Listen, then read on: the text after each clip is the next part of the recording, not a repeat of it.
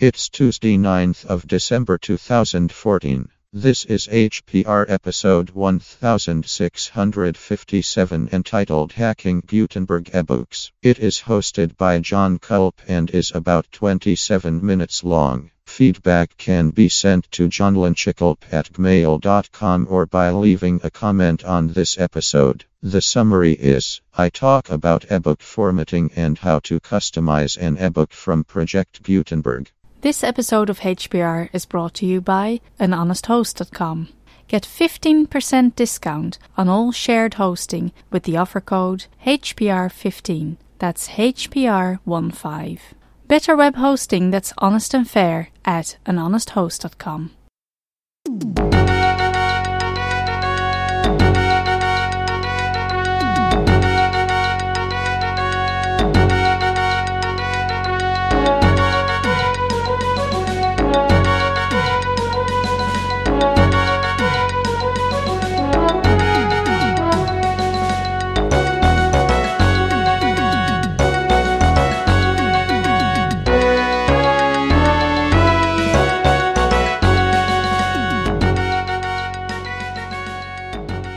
Hey everybody, John Culp in Lafayette, Louisiana here, and it's been quite a long time since I recorded an episode for HBR. I went back and looked and it was in May, and so it's high time that I did another one, especially since apparently shows are running short. So I'm going to talk for a few minutes today about something that's really interested me a lot lately, and that is eBooks. Now, I've been a book lover for most of my life. In fact, there was quite a while when I was in my 20s when I collected rare books, and I really prize the book as an artifact. However, in the last couple of years, I've really grown to love ebooks almost as much, if not more, than regular books. Part of this is the convenience, and part of it is the fact that they are so much more accessible than physical books in terms of things like font size and cross-platform availability, and also accessible in my pocket. I mean, with ebooks, everywhere I go, I have a book that I can read if I get bored. It's on my phone, it's on my laptop, it's on my tablet. And the thing that really got me interested in ebook formatting was my purchase at the end of the spring semester, I think last year. I got a Kindle. And a Kindle is a wonderful device. It's not the only really good ebook reader, but it's the only one I have. My kids have the Nook Color, which to me is not as good of a ebook reading experience. The thing that's great about the Kindle is the e-ink technology, which is a really wonderful looking, I don't even know what to call it, but it's a way of displaying text on a screen that is not using a glowing screen. When you use an e-ink device, you can take it right out in direct sunlight and see it perfectly. In fact, you can see it better in direct sunlight than you can in the dark, which is exactly the opposite of a smartphone or a tablet, which you cannot possibly read if you're out in the sun. The Kindle that I got is the Kindle Paperwhite, and it's got built-in LED backlighting if you have to read in low lighting situations, and most of the time I keep those lights on. The battery life is incredible. It'll last a long time. It does not have expandable storage, but it holds enough books. I use the Caliber ebook management program to manage my ebook library and transfer books over to the Kindle when I want to. Now, what got me interested in hacking ebooks was the fact that the Kindle, as wonderful as it is, has one really serious flaw, which is it is not able to do decent, justified text. And almost every ebook comes with text fully justified, so that, in other words, the left and right margins are straight. And while that looks wonderful in a printed book, it looks awful on a Kindle because the Kindle is not able to break words in a sane way. In fact, it does not try to break words at all. And so a book that has justified text reading on the Kindle ends up with all these giant spaces between words, which is extremely annoying to me. And So I decided I'm going to learn how to get into these ebooks and fix that, where every ebook I read has left justification instead of full justification. Left alignment, maybe I should say. So the only margin I care about then is the left one. Everything lines up on the left, and the right is a ragged margin, which I don't mind so much. I mean, maybe it looks a little bit prettier if the right margin is all nice and straight, but I would prefer to have the ragged right margin and have equal spacing between words, instead of having both margins nice and straight, but having really irregular, wildly erratic spacing between words. Okay, so my workflow when I get a new book, I read a lot of books from Gutenberg. I thankfully have a terrific appreciation of 19th century literature, and that means that I can get tons and tons of stuff to read for free from Project Gutenberg. And I will have a link in the notes for Gutenberg. If you've never gone there, then you should. If you're a reader and you like public domain fiction, Project Gutenberg is awesome. And as a test case, I'm going to use a book that I read recently from there called Washington Square by the American author Henry James. Now, I normally will go right to the Gutenberg website and download the book, and I'm actually going to put a link to this book in the show notes as well. And I download the EPUB version of the book, even though the Calibre ebook manager the Kindle does not read EPUB format. The Kindle reads a different format, AZW3 or MOBI, either one of those. I normally download the EPUB anyway, and then I work on it and convert it to the AZW3 format. So I'm going to download the EPUB file, and I'm on Firefox on Linux. Everything I'm doing is using the Linux versions of everything. So I download it, and it puts it into my downloads folder, and then I go to my Calibre ebook management program. That's Calibre spelled Calibre.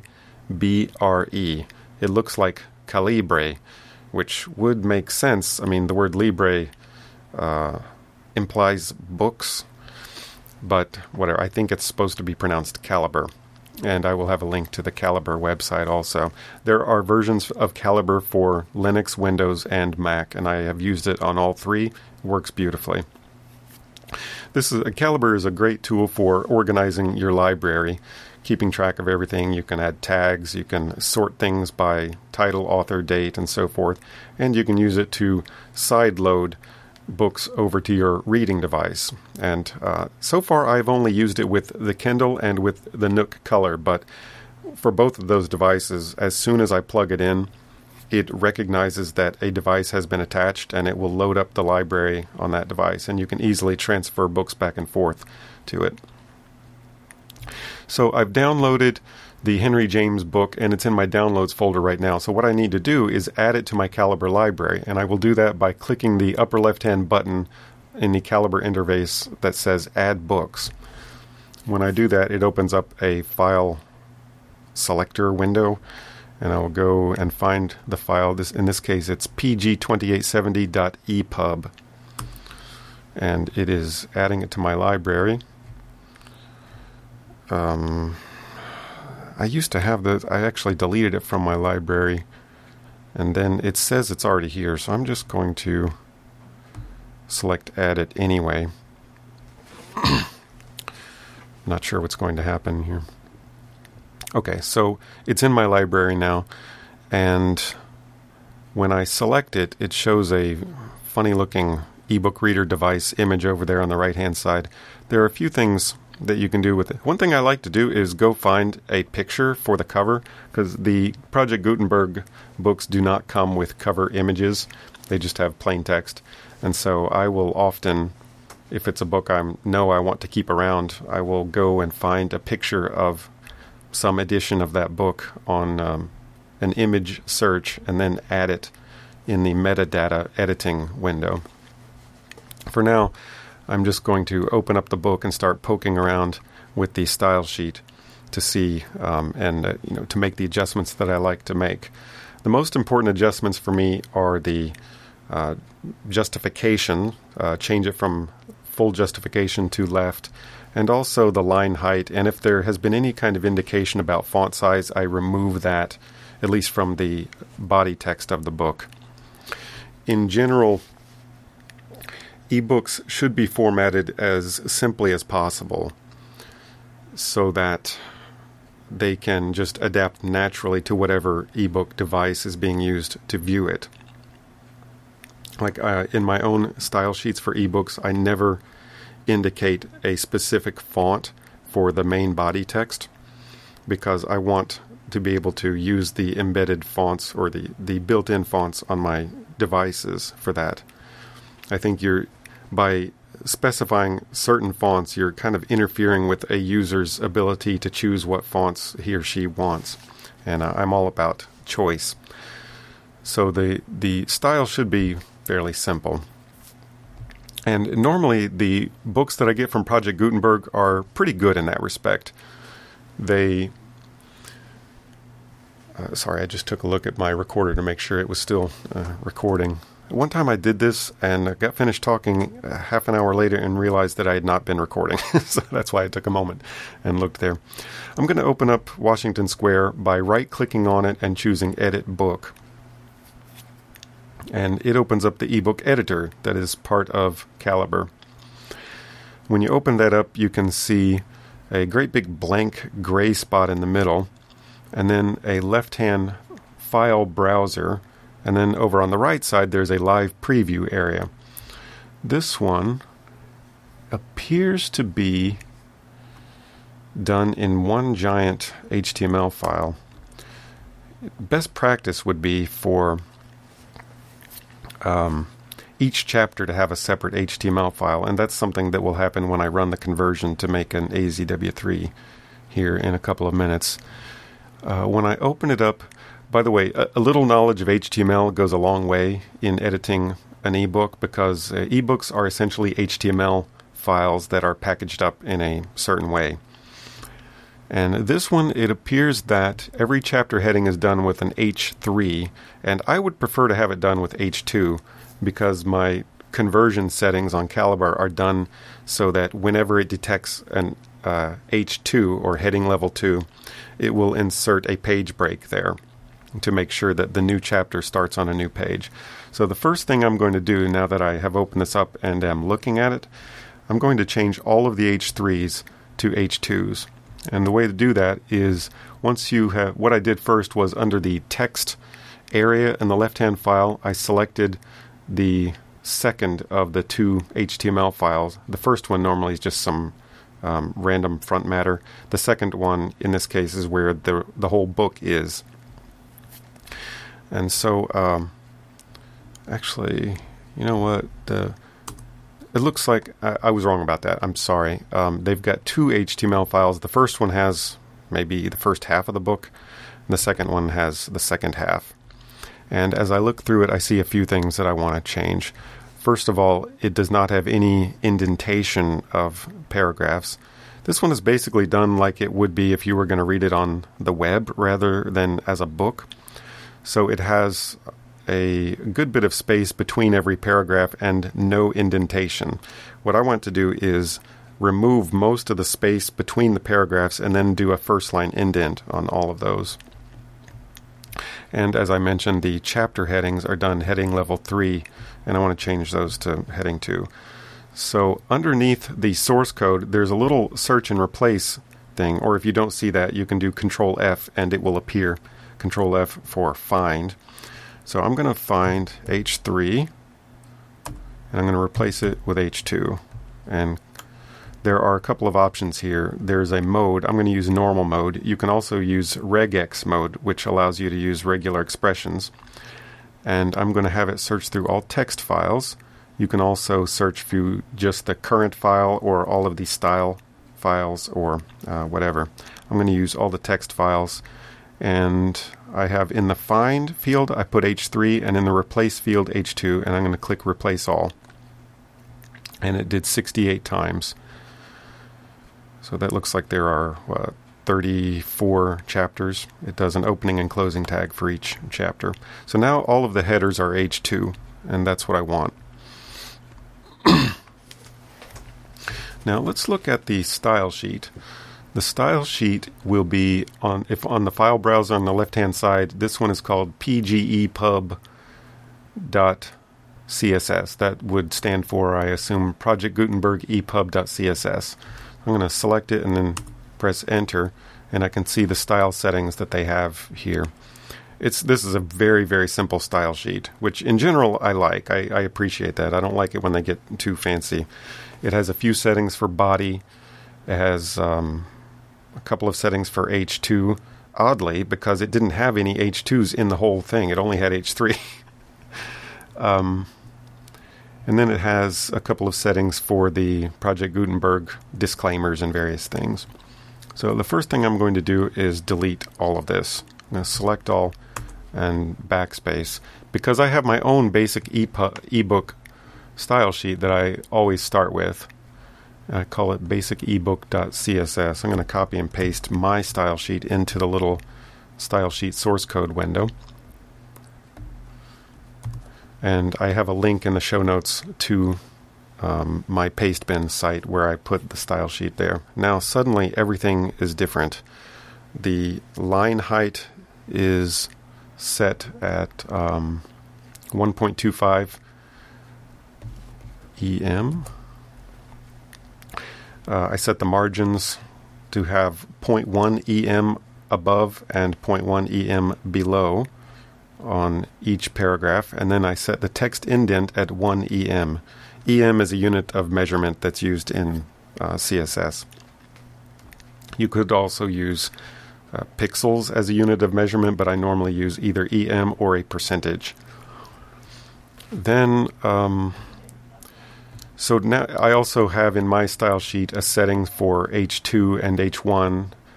This is one place where I do sometimes change the font family. I changed it to sans, and that's certainly not necessary, but I like to do it for my own ebooks. If I were publishing this, I probably would not do that. I would leave it undefined and let people's ebook readers determine what font is shown there. For my headings, I also have a good bit of margin below, and that allows it to have a little bit of separation between the text of the paragraph and the chapter heading. What other settings do I have? So right now, all of the paragraphs have a first line indent of 1 EM. Now that's not ideal because in normal books, you may never have noticed this, but the first paragraph of a chapter normally is not indented, and then all subsequent chapters are. So what I'm going to do is look in here and find there's a way to fix this where every first paragraph of a chapter will have will not have an indent. And what I do is I look for the closing header 2 tag. So it's less than / H2 greater than, followed by a new line, followed by less than P. So that would be the closing H2 tag, followed by a blank line, followed by the opening paragraph tag. I'm going to search for that by pressing Control F, and that string automatically appears in the find field. Actually, I'm going to copy it too. And then in the replace field, I'm going to replace it with the same thing except add a class to it, and that is my class equals no indent. I have a class in my style sheet called no indent, which has a first line indent of 0. And I'm going to click replace all, and it did 35 times. So that should be correct. And now, when I go through there, the first paragraph of each chapter has no indent, and then every subsequent paragraph is indented 1 EM. Also, part of my style sheet is to align everything on the left, and I do that in the body part of the style sheet. What else is there? If you want to get really fancy with this, if it's a favorite book or one that you are going to want to share with other people or something, and you want to make it look really nice, you can do a drop cap, which is something I think I did when I was reading this book the first time. I'm not looking at my own copy of this right now. I'm looking at one that I'm doing on the fly for this podcast. But a drop cap is the very first letter of a chapter will sometimes be big enough to span about 2 or 3 lines vertically. And the way you do that is to go into the source code and find the first letter of the paragraph there. In this case, it says when the child was about 10 years old. And so on the word when, I can select the W, or just, I could select the W, and then there's a little tool here. Actually, I can't use that. What you have to do is put span tags around that W. So span, and then after the W, put a closing span tag. And then you have to give that letter a class, and I call it the drop cap class. I think, in my style sheet, I have a .drop cap.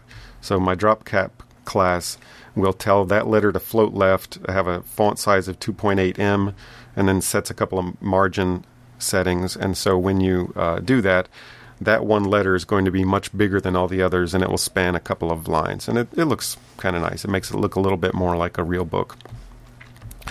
And one more thing I typically do with Project Gutenberg books is to smarten up the punctuation, because they use all straight quotes and straight single quotes, and I like the look of the smart quotes. And they have a little tool called Smarten Punctuation. If you look at your set of buttons across the top there, one of them has a pair of right-hand quotes, and if you hover over it, it says Smarten Punctuation. And so I'm going to click that now, and it will turn all of those straight quotes into smart quotes, and it will also take things like double hyphens and make em dashes out of them. And so it's a nice touch. So when you're done with these things or whatever else you want to do, you want to save the file by doing Control-S. And at that point, you can exit out of the ebook editor and transfer the book over to your reading device, or email it to yourself or something like that. Now this one is still an EPUB, and I would convert it over to AZW3 to be able to read on my Kindle. And that might be information for another episode, how to optimize an ebook in the conversion process. What essentially will happen is when I convert this, it will chop those 2 giant HTML files up into probably 35 HTML files, one for each chapter, plus some front matter and so forth. And that way, it will always have a new page and for each new chapter. Anyway, hope you guys have enjoyed that. All of this relates to editing books that are not covered by DRM. Now, you can open up books with DRM on them if you've got certain plugins installed. I'm not going to go into how to do that, but there is ample information online on how to make Calibre do that. I've done it on my laptop because even books that I buy that are published and have DRM, I don't want to have them fully justified. I want the left justification, so I fix it.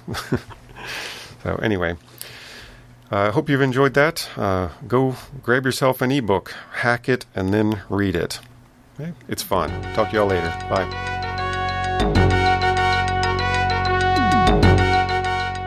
You've been listening to Hacker Public Radio at hackerpublicradio.org. We are a community podcast network that releases shows every weekday, Monday through Friday.